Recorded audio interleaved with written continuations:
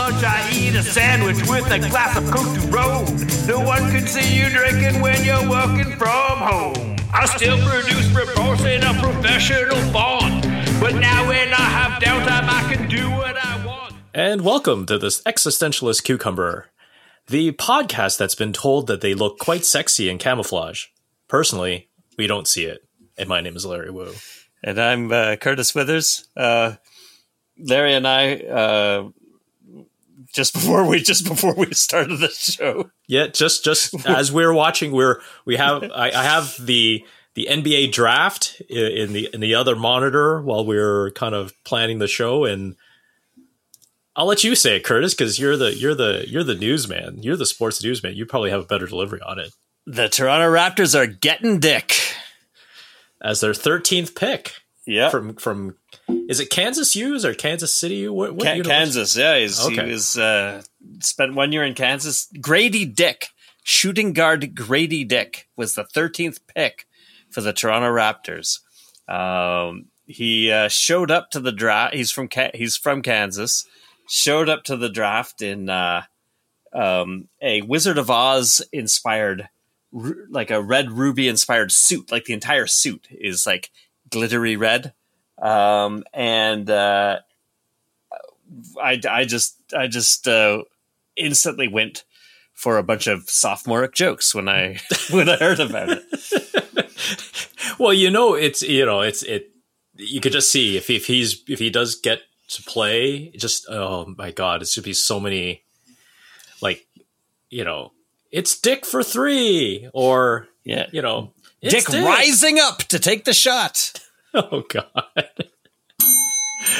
Oh, we're so childish. How's your week going, Curtis? So congratulations, Raptors, new coach, 13th pick. Yeah. The kid looks decent, like a shooting guard.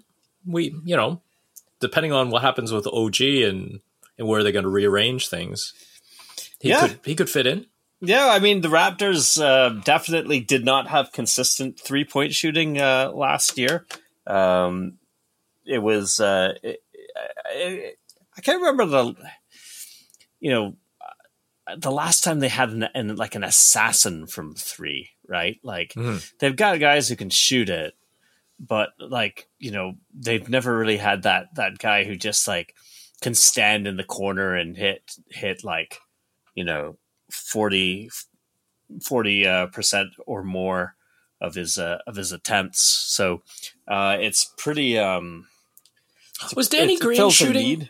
Was Danny Green shooting that during the season he was with the Raps? During the season, I think he was probably getting close. He was pretty solid from three. Yeah, you're right. And then in the playoffs, he kind of lost that a little bit. They weren't really getting a ton of offense from him in the playoffs. But yeah, like this guy. The problem is that in the past is if you couldn't defend, then you wouldn't play, right? Like on Nick Nurse's teams. So I don't know how good of a defender Grady Dick is, but he's shown he can definitely shoot threes. And that's something that you can kind of, you can translate that right away to the NBA, right? It's not like a center who needs to fill out a little bit or, kind of figure out how to play against massive NBA players instead of other college students and stuff. Mm-hmm. If you can shoot the three, you can basically slot right in. Yeah. Hopefully with this new coach who's apparently pretty big on developing players, then, we will see Dick rise to the occasion. Yeah. Well, congratulations, Grady Dick. Welcome to the North. And we'll see how the team develops. This episode is pretty headline heavy because I think we didn't go through it last week. I kind of shoved a whole bunch of stories forward that needed to be shoved forward. I think there'll be some discussions within the headline. So why don't we get to the headlines early? A new epidemic is raging through Springfield, and this one didn't start with Krusty Burger's Whatchamacarcus sandwich. All right, Curtis. So it'd be remiss for us not to talk about it. There's not too much jokey thing going on about the Titan sub. This is the submersible that goes down to the Titanic It was found after being lost communication in Sunday. And I think today at 8:30, they would have reached their 90-hour mark, which they would have lost air. They did find, I guess, a bit of the tail wreckage. So they did determine that there was a catastrophic implosion. Mm-hmm. So it sounded like it happened early. I don't think it was like, happened this morning. I think something happened on their way down, or it just sounded like this company that ran this thing seemed pretty sketchy, because I do have a headline that says, Marine Group says 10 subs in the world can dive to Titanic depths. Only 10. Titan is the only one not certified. And they published this back on, I think it was yesterday. It was just like, what? Like, it just sounded like there was all these other horrible stories coming out of, like, the controls on it were used like some kind of Logitech controller. Yeah. Like the same controller that you use to play, Call of Duty. They were using too. And it just like, I just feel so bad for these people. Like, this is probably better than suffocating, because I assume that if you're in a pressurized vehicle that suddenly I don't know, does it get depressurized in that sense? But yeah, it loses the natural pressure that your human body can withstand. Like, you would have been crushed instantaneously, I think, at those depths, right? Mm. I would think so. Sad story. It would be better than hanging around until your oxygen ran out. That's for sure. God, they'd be clawing at each other. They probably would have ran out because people were probably freaking out, right? Yeah, I would imagine. Yeah, like. It's just like, it'd be very hard to just sort of sit still in an orderly fashion, and Now you said there was a bathroom on this thing. That's what I was thinking. Like, how does this little sub have a bathroom? And I get people wanting to go on these things because it's like, okay, those rich adventurous that they call professional adventurous, they climb Everest and things like. This is like the least interesting thing, because you're in this sub, but there's no windows. It's not like you're looking out in SpaceX and you're seeing space, right? You're in this tin can and there's like a video screen effectively showing you what is in front of you, and that's all you see. Yeah, I don't really get it. And like, there's just like, was there 5 people in it? And it's about the size of a minivan, so I think it could probably let's just say hold 6. Yeah, and I think there's room for like one person to lie down at a time, and then there's a little curtained off sort of area where they have a toilet, but basically you're just sitting there, and I don't know. It's not something I would do, being very claustrophobic, but. Yeah. So this, of course, there's always horrible people in the world, and one of them was quite related to this guy. So this was missing. So what was it? This is the stepson of one of the British billionaires that were on board. Yeah, that's right. It was the stepson of Hamish. What was his name? Hamish Harding. So his stepson, Brian Zaz, he's posted on Twitter, Hamish, my stepdad, is lost in a submarine. Thoughts and prayers that the rescue mission will be successful. And then about a couple of hours later, he posted a picture of himself at a merch table at a Blink-182 concert, sporting some fresh Blink-182 merch. And he says, it might be distasteful being here, but my family would want me to be at the Blink-182 show, as it's my favorite band and music helps me in difficult times. I think Black Heart. Is it thank you? It's thank you, right? Yeah, it's not high five. It's like the prayer thank you emoji. Yeah. Oh. So it's not that he went to the concert. People cope with tragedy and adversity in different ways. It's that he tweeted it. He tweeted a picture of him at the merch table hours after, a sort of like, plea for the rescue mission to be successful. and led off his tweet with, "It might be distasteful." Yeah, because it's just like saying I'm not racist, but yeah, it might be distasteful, but and then just say like a very distasteful thing. I mean, what is he expecting? Like, he also tagged Blink-182. Is he thinking that the band would like respond to him? I think he was, because I think there's an Instagram picture as well that they don't have on here, where he tags each band member individually, like at Mark Hoppus, at what's the Tom DeLonge. I forget who the third guy is. Oh God! So yeah, he decides to go to the like you say, go to the concert. That's one thing, but just stay off social media when in times like this. Like, but I get it. 182, Blink-182 concert, the merch table. There's no lineup at the merch table. Did you notice that? There's no lineup at the merch table, and I'm wondering if some of the people at the merch table aren't even wearing Blink-182 merch. It looks like they might be wearing merch for other bands. I don't know, Curtis. It's the little things, right? It's all the small things. Oh, it's the small thing. Oh, sorry, I don't even know. Small things. Oh God, little things. I believe was a Bush X song. Ah, yes. So that's what's going to happen if you ever get lost in a submarine, Larry.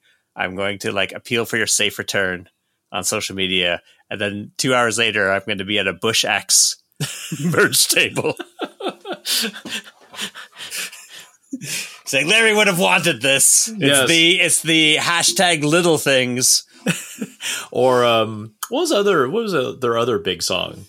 They had Glycerine. Yeah. Hoping you have some glycerin with you. Yeah. Don't let the days go by. Hey, very good. I'll give you that one, man. Jeez, that's going deep cut. Deep cut. All right. Why don't we continue on the music trend? So this was an article from TMZ, and this is the headline's not much, but there's several things about this story. So it's Babyface. I had no problems playing second fiddle to Anita Baker! ! So this is a story of Anita Baker. What was her big song again, Curtis? You knew it, right? It was Sweet Love. Yeah. So she's on a concert with some other bands that and special guests, kind of within the same vintage, right? Because I think Anita Baker's like, is she in her 60s? Probably, yeah. Like her stuff was big in the 80s, I would say. Yeah. So she tweeted out, after silently enduring cyberbullying, verbal abuse, and threats of violence from the fan base of our special guest and supporting act, in the interest of personal safety, I will continue the songstress tour alone. Appropriate refunds will be made. So she basically kicked him off the tour because what happened was, I don't know if the article indicates which show it was, but I guess they had a technical problem and they had to cut the Babyface set shorter one night, but then I guess it wasn't really explained to the crowd. So the Babyface fans were kind of ticked off that he got pulled, and then Anita just did her full set. So I think she started getting hate mail left, right, and center from the Babyface fans. Babyface fans are known for being very passionate. But again, these are people, like folks that are like older than us, Curtis. Like if I was famous, I'd be like, yeah, you deal with my social media. I'm not reading anything. You think Blink-182 is reading that guy's tweet in front of his merch table? Yeah, well, probably not. Yeah, but Anita Baker has time to go through all the hate mail that she's getting because the Babyface fans, Babyface. Maybe her assistant really hates her. Maybe. Make sure you have to read this. It. Yeah. Yeah, maybe you're right. So my question to you, Curtis, Babyface. Yeah. He's 65, 64 years old. Yeah. Is it time for a name change? I think you had a good one. What was it? Baby lift face? Baby facelift. Baby facelift. I also like baby lift face, but baby facelift I think is the winner. Baby facelift. If you saw like pictures of he was called Babyface for good reason in like the 90s. He did have a very, very sort of a boyish face. But now, I think I was saying to you, Larry, he looks a lot like the leader of the Gramercy Riffs from the film The Warriors. Big sunglasses. He's kind of like a bit craggy, you know. It's just, Can you dig it? The Warriors. You could just picture him. Picture him leading a New York street gang in the 70s. When we were off, The Weeknd not reverted, but he changed his stage name. He's no longer going by The Weeknd. Yeah. Maybe, just like that. I think probably in the same way, like, my music is now a different stage, so now I want to be.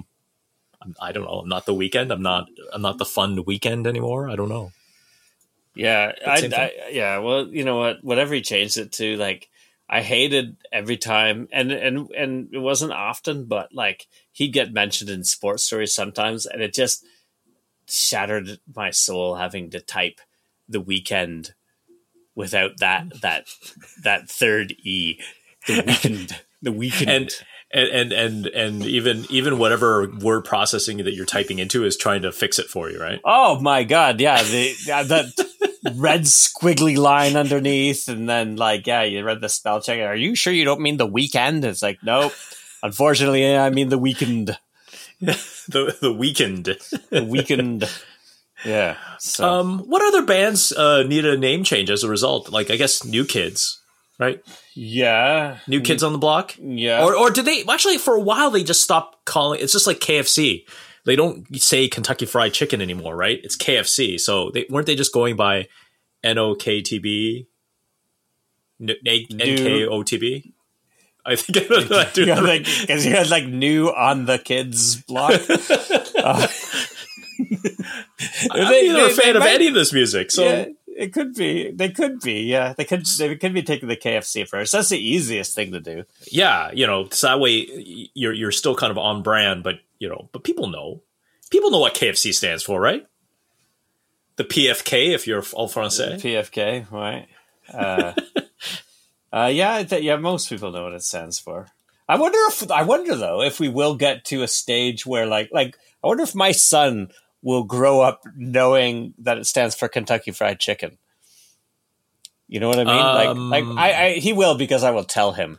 But yes. I just wonder if others will grow up just thinking it's just it's KFC, and it'll be like, there's because it's not written anywhere, right? It's not written anywhere. It's like what's New York's NBA team? The Knicks, right? The Knicks, but they were the Knickerbockers. Yeah. Nobody calls them. Nobody no one under the age of 60. Right. Like nobody would even know they were the Knickerbockers. They're just the Knicks. Ask someone what a Knickerbocker is. Yeah, I don't even know. Some old-timey American thing. I have no idea. But yeah, they were the Knickerbockers, and now they're just the... I'm sure at one point in time Knicks. someone's going to realize it. It's going to be like, oh, should we still use that term anymore? But it seems... Yeah. I don't know. I'm sure Knickerbocker these days is a derogatory, but back then it was like... What? So, is there any other bands that are currently running with an older band? Like you said, it's a band popular in the 80s, 90s that's still kind of running with, we're young and we're free type of name, yet they're... nothing comes to mind, right? Well, I guess, are the Backstreet Boys still around? No, that's not quite as, because they're boys, Backstreet Boys. Because they're like in their 50s now, aren't they, or 40s? I think they're probably done. But yeah, Babyface, all these other bands, you need to consider a name change, just like The Weeknd. Help us out here. The next story. We talk about food, and we've done the beverage discussion before, Curtis. This is kind of on the same vein here. The headline here is, this ingredient is the only difference between Pepsi and Coke. And the funny thing is I always thought the recipes for both of them are still secret, right? But I found out this person that wrote the article only kind of analyzed the ingredient listing as if it was like groundbreaking research this person did, which they did not. So this is like journalism today, which, by the way, came from BuzzFeed. But this person, you know, astutely, as if being the only person on the planet ever looked at the ingredients, discovered that there's only one ingredient difference, and that is citric acid in Pepsi. Now, this person also quotes this book from 2005 called Blink by Malcolm Gladwell. Yeah. And he said that the difference between cola rivals in a single sentence: Pepsi is characterized by a citrusy flavor burst, unlike the more raisiny vanilla taste of Coke. Okay, let's talk about the Pepsi one. Do you agree with that? Is there a citrusy burst? Pepsi. I don't think so. It's just sweet, right? Yeah. Like, yeah. Citrusy. Yeah. Like citrusy burst would think, you know, oh, am I drinking 7-Up or some cola? Oh, wait, it's Pepsi. Yeah, it doesn't have the smooth taste of lemon. Yeah. Like Sprite does. Citrus is not what I would think of when I think of Pepsi. Yeah, me neither. So, but the Coke description, that got me, because I was like, raisiny vanilla. Mm-hmm. I don't see it. Nope. Or taste it. Now, raisiny, like what? Yeah, I don't get that at all. To me, it just tastes very, I don't know what I would describe the taste of Coke as, but it's harsh, right? I find it's sort of hard on your tongue when you drink it. It's its own thing. I don't think you can really describe it. I challenge anyone to, but you know, for me, I'm not a big fan of raisins. Like raisins ruin everything. So I'm a Coke fan. But to call it raisiny, come on, like raisins ruin everything, Curtis. Don't you think so? No, I like raisins. What? Okay, yeah. Raisins on their own, I'm okay. You put raisins in a butter tart, hard pass. See, I've known a lot of people who have had the same viewpoint where they're fine with raisins on their own, but they don't like raisins in butter tarts, or they don't like raisins in cereal, or they don't but it seems like that it's mostly raisins, right? Like that. Like they'll say, "Oh yeah, I like raspberries." Oh, do you like raspberries in yogurt? Hell yeah! So, I like raisins. Do you like raisins in anything? No, it's disgusting. I've never really figured it out, but I like raisins in butter tarts. I know it's a thing. I know it's definitely a controversial take. I think most people who like butter tarts, most people I know who like butter tarts prefer I wouldn't even say prefer no raisins.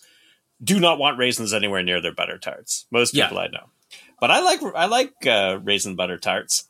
I would say though that my favorite butter tarts do not have raisins.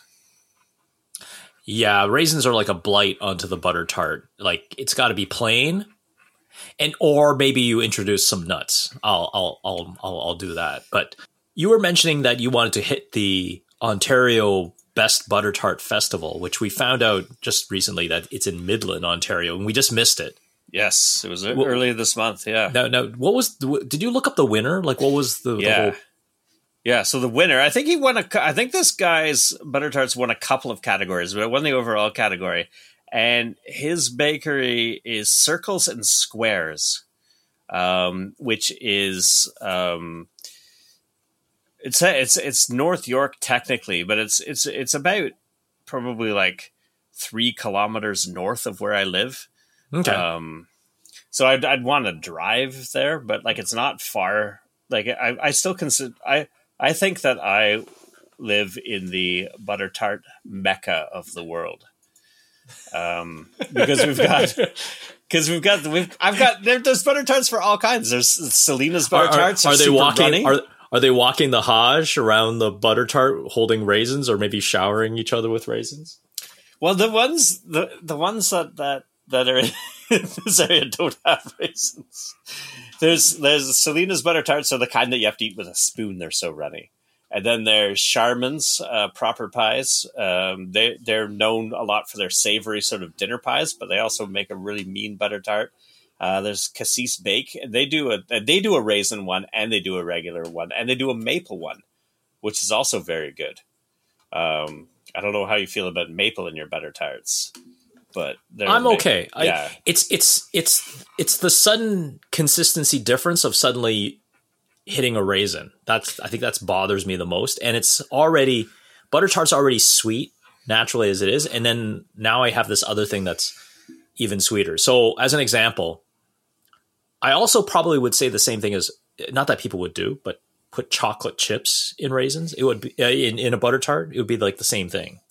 So what's your take on because I just had, before we started recording, just before we started recording, I had a piece of pie that had boba in it, it was like bubble tea pie. Yeah, basically giant brown sugar tapioca thing. Yeah. And then that the sensation of eating that pie is a lot like what you described in a raisin butter tart, because you're eating this pie, and then all of a sudden you bite into this super sweetened tapioca ball. Yeah. And I thought it was amazing. But that would be sort of analogous to eating a butter tart and then hitting a raisin, and then it's this sweet little jolt. I don't see the downside. I don't know, man. I still think you're wrong. Now, let me ask you this question, Curtis, because our butter tart's a very Canadian thing. Our American friends have pecan pie. Is there a difference? I think I was looking it up, and I think they're largely the same. They've got the same kind of goopy sort of filling, right? Yeah. But you can never have a runny. You wouldn't have a runny pecan pie, though. Right. I think you can have a runny butter tart, which some people like. Yeah. Yeah. That's what it said. Other than having the pecans or the pecans, as I like to call them, the pecans. You can have that, and then I think pecan pie often has the cornstarch or something to solidify it a little bit, and maybe butter tarts don't have that. But yeah, you can have butter tarts of various levels of consistency, right? So you can have the super runny ones, but you can have fairly thick ones too. So in that case, you're maybe eating sort of like a mini pecan pie, but without the nuts kind of thing. Tart. Yeah, in a tart form. I just had a thought come to me as well while you're talking about the pecan pie. So pecan pie, right? Crust, filling, served in a wedge, pie. Cake, sure, you could sometimes cut it into wedge, but there's a flour componentry to it, right? There's this quote unquote cake, maybe layered with stuff. Explain to me how cheesecake is a cake and not a pie. I believe it. I don't think it is a cheesecake. I think it's a cheese pie. Crust, filling, wedge.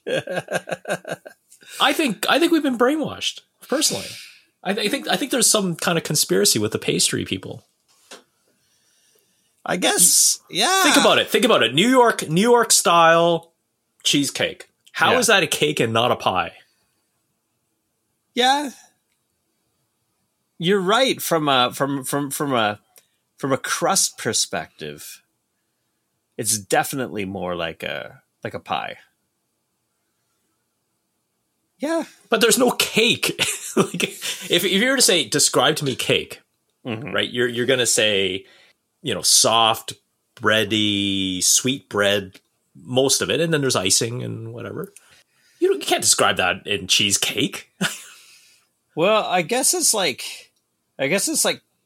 peanut butter, right? It's more like the Dutch call it pindakaas, so it's like peanut cheese. And So what would you say? Would you say that peanut butter? Like, would you say that it's like a cheese? Like, I don't know. I guess it just depends on what works in what language, right? But again, if you find that dessert in any restaurant or any pastry coffee shop, it is peanut butter pie. Mm-hmm. They don't call it peanut butter cake. But what if they call it peanut cheese cake? My argument's still cold. It's not a cake. But the peanut, but the cheese comes from the fact that it's peanut cheese. Okay, so you're saying it's like vegan? It's a vegan dessert. Yeah, it's the peanut cheese. It's still pie. It's still pie. I don't care what you say. It's so my argument is I from now on I'm calling it, even when I'm ordering it from a restaurant, I'm calling it cheese pie. Yeah. Can I get a slice of blueberry cheese pie? And I'm going to argue with the person about how is this cake. All right, I'm going to hold you to it. I'm telling you, I'm going to hold you to it. I'm telling you. So, but yeah, I don't know about raisins, man. I can't do it. I can't do it. What about Raisin Bran? Do you prefer same bran? Thing. Same thing. Yeah, you prefer bran? I would just eat the bran. Forget about don't infect raisins into my food. What's the famous salad? What's the famous salad that has raisins in it? It's not Waldorf salad. Is it a Waldorf has like nuts, doesn't it? Or? Yeah. I don't think there's a salad that someone infected raisins. You know, raisins are like a blight on food. You just eat it on its own. Come on, but you don't maybe mind glacette raisins. So you don't mind chocolate covered raisins? Yeah, because they're on its own, right? Right. We're putting a coat. The focus is on the raisins. So here's another one for you that I say I refuse is rice pudding. Okay. Rice pudding on its own, cinnamon, chef's kiss. Then you ruin it. Someone ruins it by throwing raisins in it. Come on. Even visually, it looks horrible. You have this like white fluffy dessert.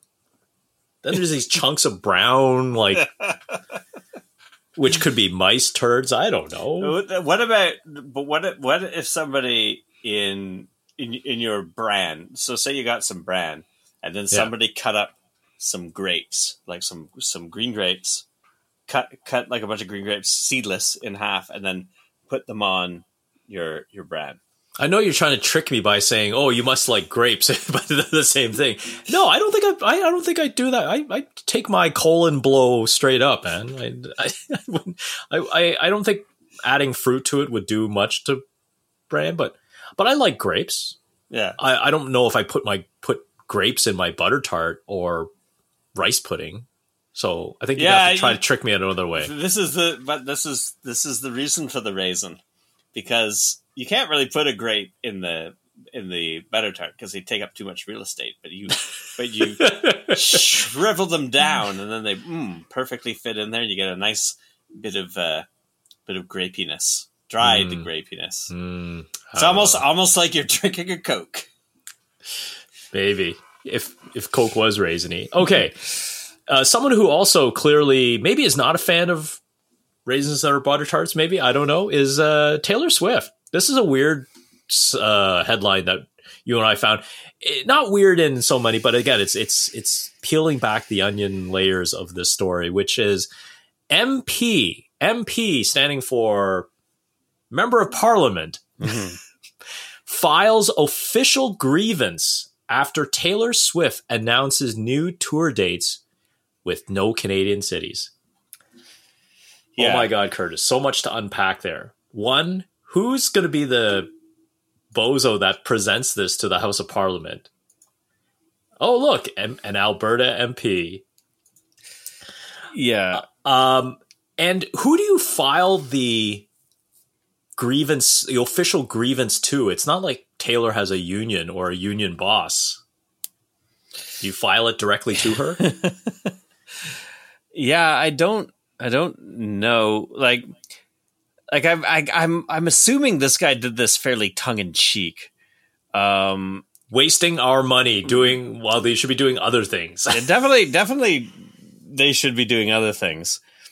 But yeah, it's weird. Like this grievance. Yeah, like what are they hoping? I don't think they're really hoping to gain anything from it except get some publicity.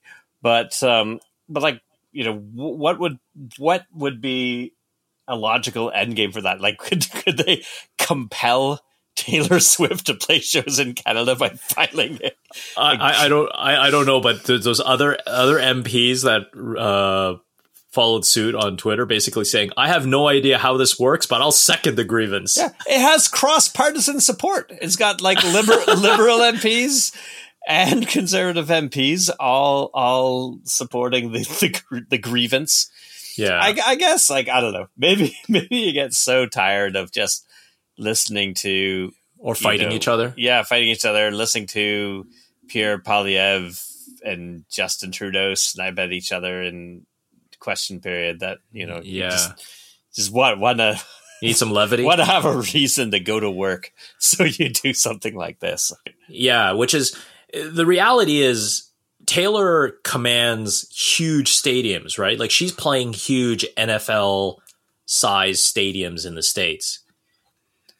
Like, not even Skydome or Rogers Center or whatever you'd like to call it could hold the audience that she's filling in NFL stadiums, right? Mm-hmm. Yeah. Like, every night she's playing this between 60 to 80,000 people. Like, Canada's market is so small, and then she'd also have to traverse a very large country playing very few dates, where she could play the same 9 dates in Europe and they'd all be like, what, within hour or two drive from each other? Yeah, very easy to get from venue to venue in Europe. Yeah. So, but this motion, this very serious motion, very this serious grievance, came a day after the Beaverton had an article. Pierre Poilievre vows to hold Trudeau accountable for Taylor Swift leaving Canada out of tour dates. They had the jump. Yeah, they had the jump. The Beaverton is now getting scoops on Parliament Hill. And I bet tomorrow after the grievance, they probably would argue. Oh, God. It's just kind of a weird story. Yeah. Not really a headline. The headline that kind of happened when we were off, but, you know, more, you know, if we were a newspaper, this would be our technology corner, maybe next to the lifestyle and home section. This is the Apple Vision Pro that got announced.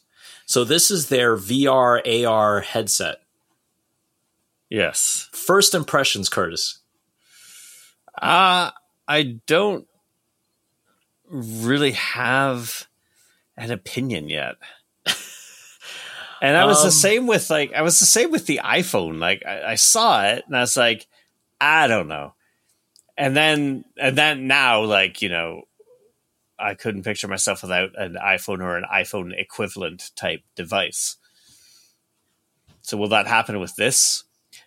I don't know. Like, I've lived my life without one of those iWatches for a long time. So yeah, you know, it comes at a hefty price. I think it was like $3,500 US.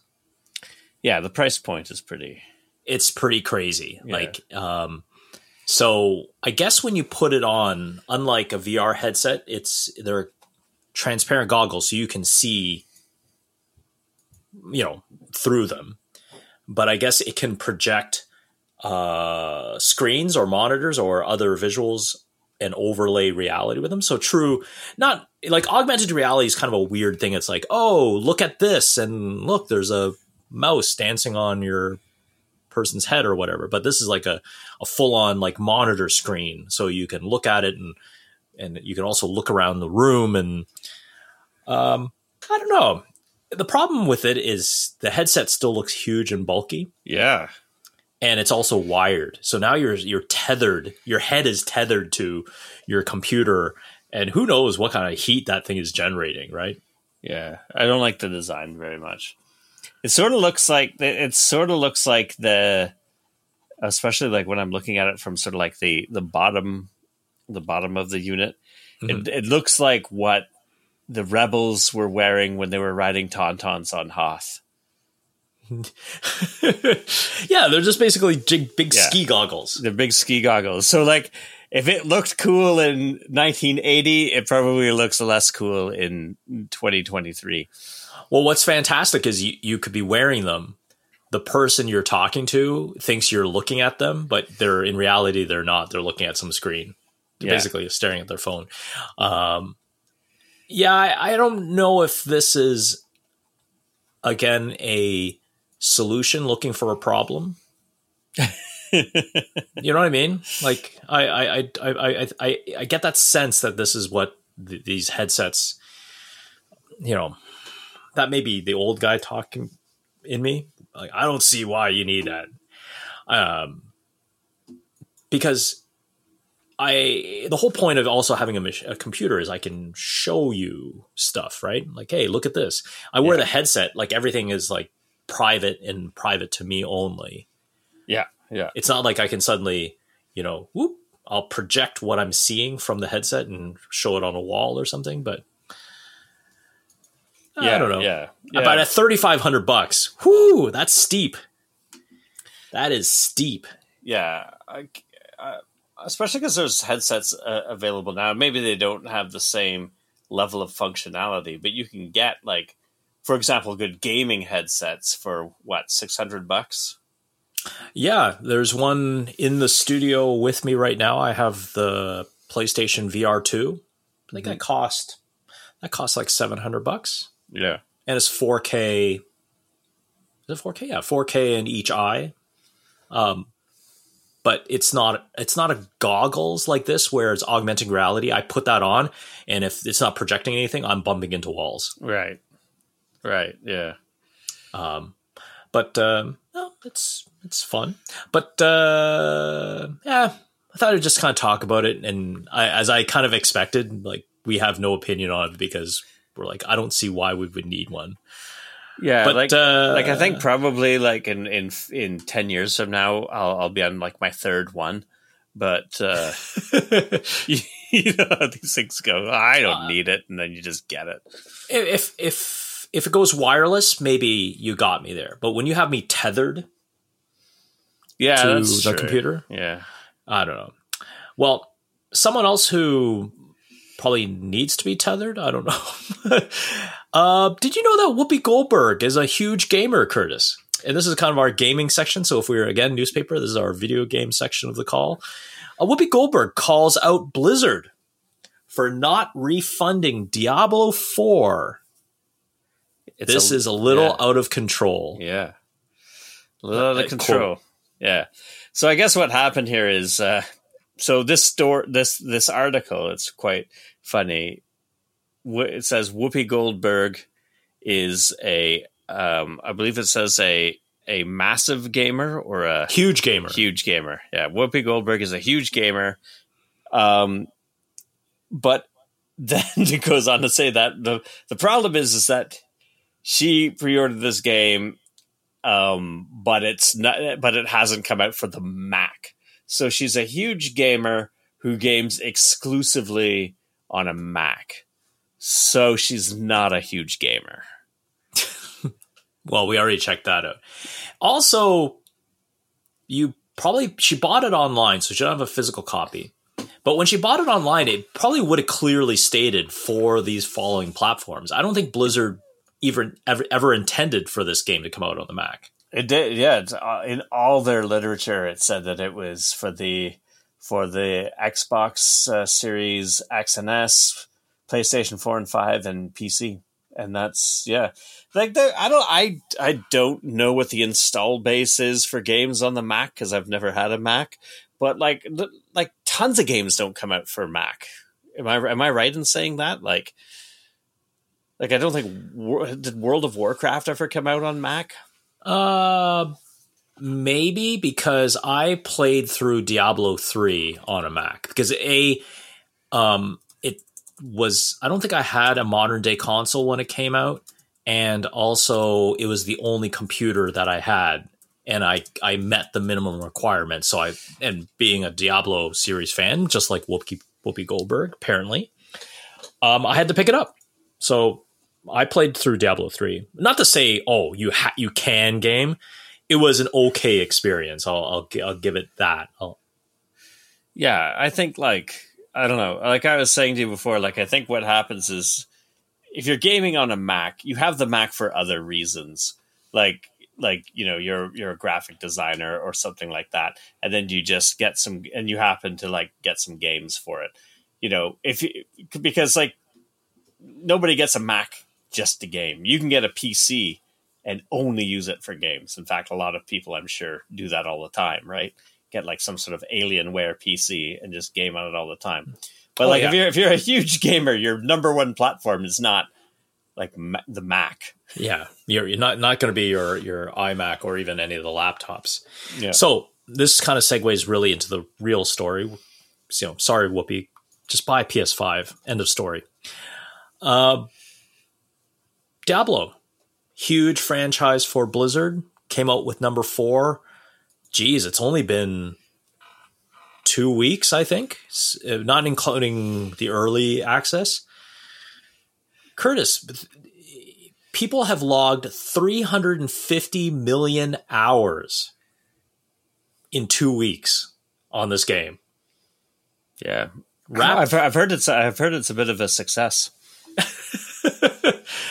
Well, you and I have talked about this game, the series throughout the length of Existentialist Cucumber, because you and I played number 2 quite a bit together online. Yeah.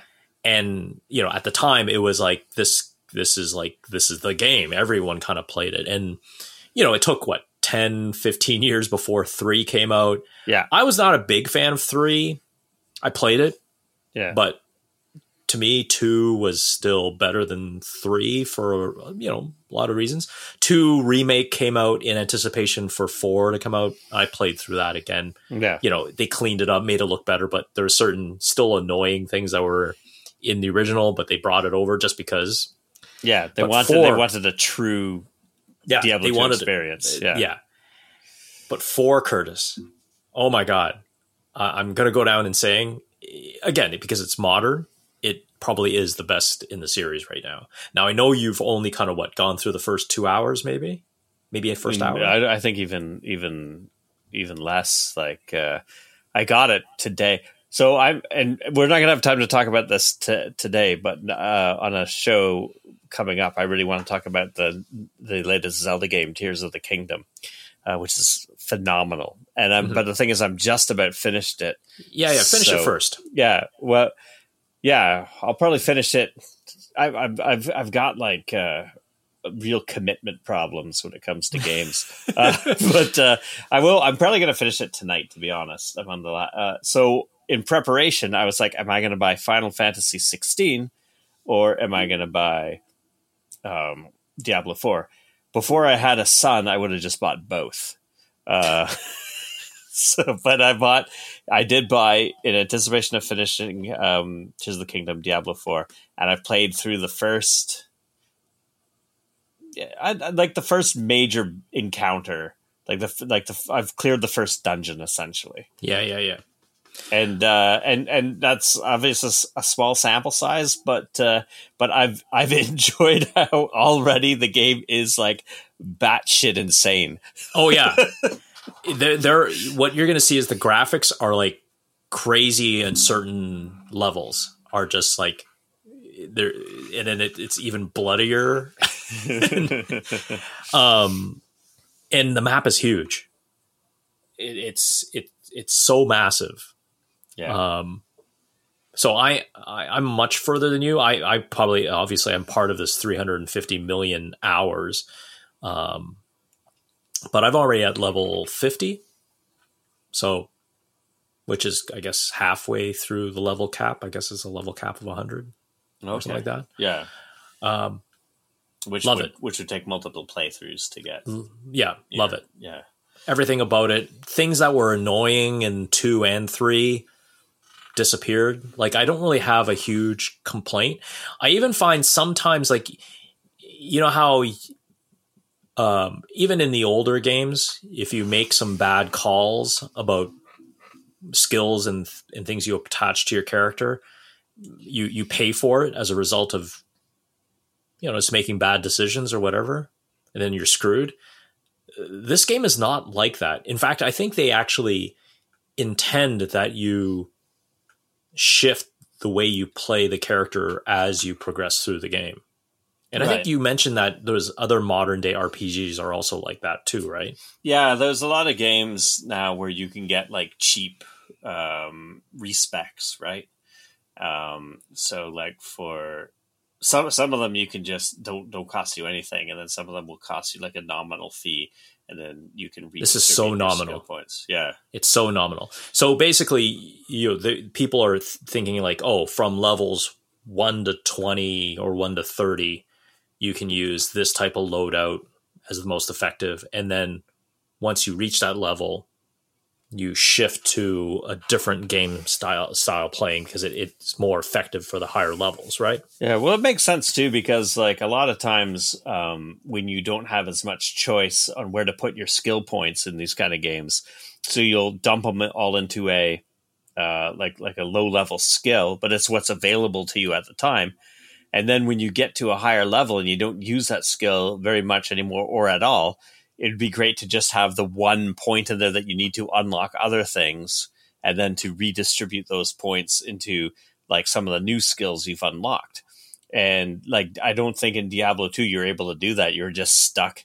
If you put like points into the stupid jab, and then you wanted them for like a better, like a lightning javelin. No, it's lost. Yeah, it's lost. So it's good. It's good. It's good because like, then you get scared of using your skill points, and then the beginning of the game becomes needlessly harder because you're not using all your skill points. You're not utilizing what's available to you because you're scared of like handcuffing yourself down the line. I don't know. There's so much that's good about it. The way even the attribute points are kind of thrown out the window. Like, you don't have to worry about, distribute your 5 points across, the standard strength, dexterity, and all that. That's kind of out the window. And also the major skill stats all mean something for all the different characters. So it's not like, yes, there's some classes that, yes, you want to focus here. Yeah. But it's not like the old days where, I'm going to be a magic user and I don't have to worry about strength. Well, that's not true, right? Because strength actually means something different for a magic user than it does for a tank. Mm-hmm. Right. Yes. So I like that. And the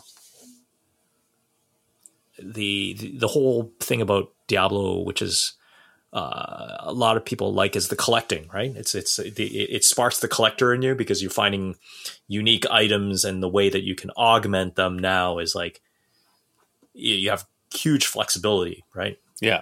Yeah. When you find him or her, whatever the first one is, I think it's a him. It's the shady character, the occultist.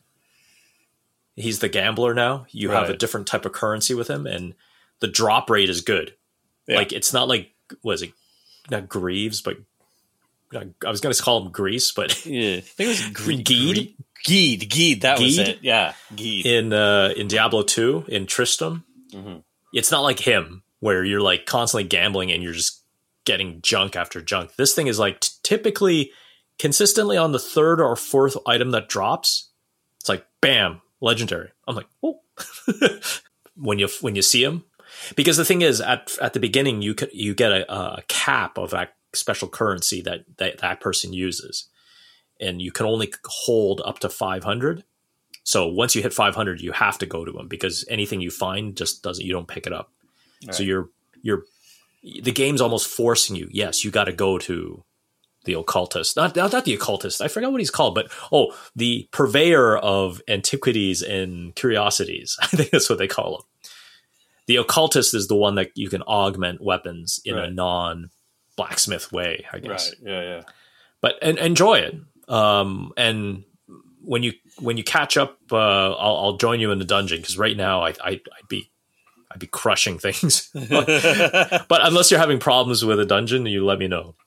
I will. That's what I did with Elden Ring. Is I just let Steve Irwin's son Jack know, and then he came and saved my ass. Yeah. Okay, so the last story we have, this one is, bringing it back to some of our old crew, just like Stevie D, who we've had on the show. I'm going to have to see about trying to figure out how to contact the author of, not of the story, but of the video.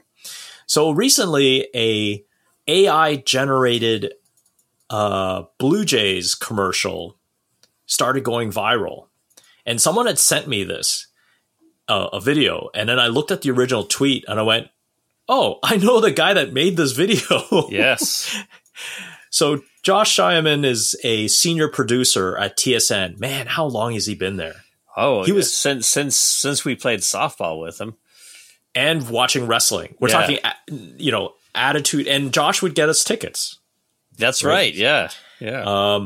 It was probably at TSN since the late 90s. Like, I think it's always been something it was just kind of like this dream that he had when he was a kid, and just he's worked there, and I don't think he's ever gone anywhere else. But either way, he decided to use one of these text to video AIs to generate a Blue Jays commercial. He used one called Runway ML, which I think we have to try one day, Curtis, on another episode when we have time. Maybe a little commercial for our show. Yeah. I don't know. Maybe if they haven't. But so he put in some parameters. I guess the whole point of these text to video type thing is you kind of tell it, hey, I want to, it's a baseball, this team, I want kids eating hot dogs with mustard and ketchup. And wow, this thing kind of like, it's disturbing. If it starts off okay. Mm-hmm, yeah. And then it starts getting really disturbing. Like the kids are eating hot dogs and suddenly the hot dog disappears and it's like, looks like they're eating their hands. Yes. It does look like they're eating their hands. And one guy's got like a, like his jaw has become unhinged. Yeah. And like, I love one of the comments, which is, what have you done? Yeah. And what this sort of tells me, Larry, is that like the AI revolution where Skynet basically either enslaves or destroys humanity is at least 20 years off. They're not ready. It's not ready right now.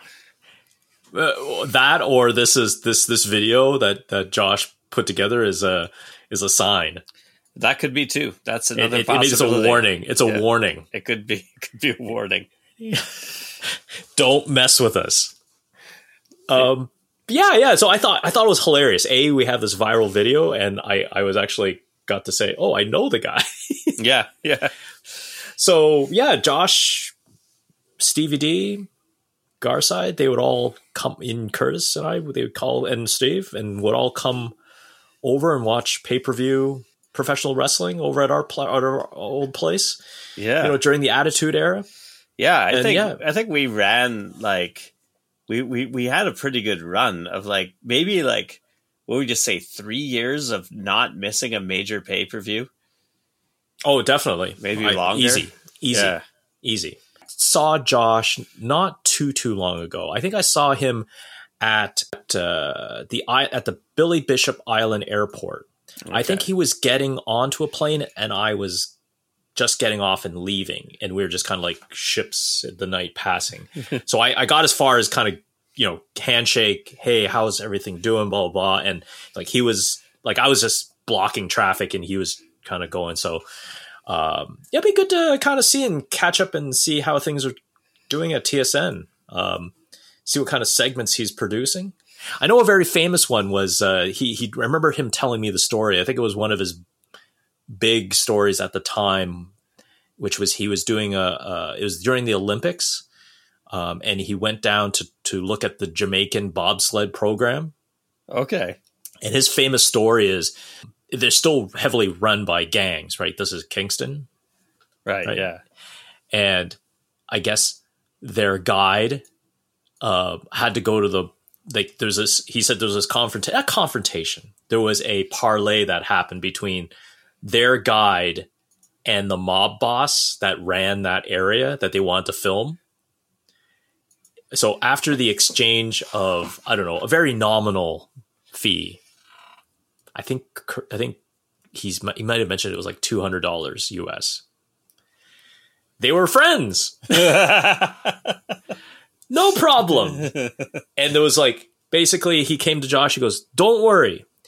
Anyone touches you, he basically said, I will F them up. And this is, coming from a mob boss with a machete on his hip. Yeah. And he's pointing at like building tops, and like not that they're crack snipers, but there are people on rooftops armed, he was basically saying. And who's the who at the time was the Olympic guy back in the early 2000s, Curtis? All white hair, was it Brian? Oh, am I butchering his name? He used to be like Mr. Olympics, right? He for sports. Oh, Brian Williams. Brian Williams. Yeah. So he was down there with him, Brian Williams. And apparently Brian Williams was like nervous as heck. And then he was fine. Like after the change of money and whatever, and he's like, the mob boss is super friendly. And they got this picture with the mob boss. Gray dreads. And I remember, Josh has got this great photo with him, and Brian Williams was like, I don't know about this. And he's like, and then he was fine for the photo. Right. But yeah, that was a fantastic story. I think I still tell it to this day. Like I remember just, that's hilarious. Yeah. So I don't know. Maybe I'll see if I can get in contact with Josh, see what he's up to, see if he's interested, and maybe jump on the show, get a little catch up with the man, the legend. We can see what he's doing these days. How holding it down in TSN. Yeah. See if he has any takes. Maybe he's still watching wrestling. Yeah. I bet he still does. He might have some takes on some of the current trends. See, the current storylines. You need to watch now that you have extra time as a father. You should at least extra time as a father. Where's this extra time as a father coming from? Wow, I want some of that. There you go. Well, thank you for listening to Curtis and I. You can catch Curtis and I weekly on Apple Podcasts, Spotify, Stitcher, anywhere you can get your favorite podcast. Hit that subscribe button. Hit that like. Leave us a question on some of the platforms, and where you can, a rating would be great because it'll help others find our little podcast. Curtis, any last words? Just looking forward to a season of Dick at the Scotiabank Arena. Hey, he could turn the team around, and who knew Dick could turn the team around? Right. That all the Raptors needed was some Dick. That's right. Oh my God, this is devolving all of a sudden. Yeah, well, like it just goes to show, like we're two men in our 50s who like have jobs and families, and generally I think comport ourselves in a fairly professional manner. But this is brought out the worst in us. Oh, that it is. Okay, we'll have to keep track on Dick there. So, thank you for listening again, and just remember that sometimes a cucumber is just a cucumber. I'm living the good life while I'm working from home.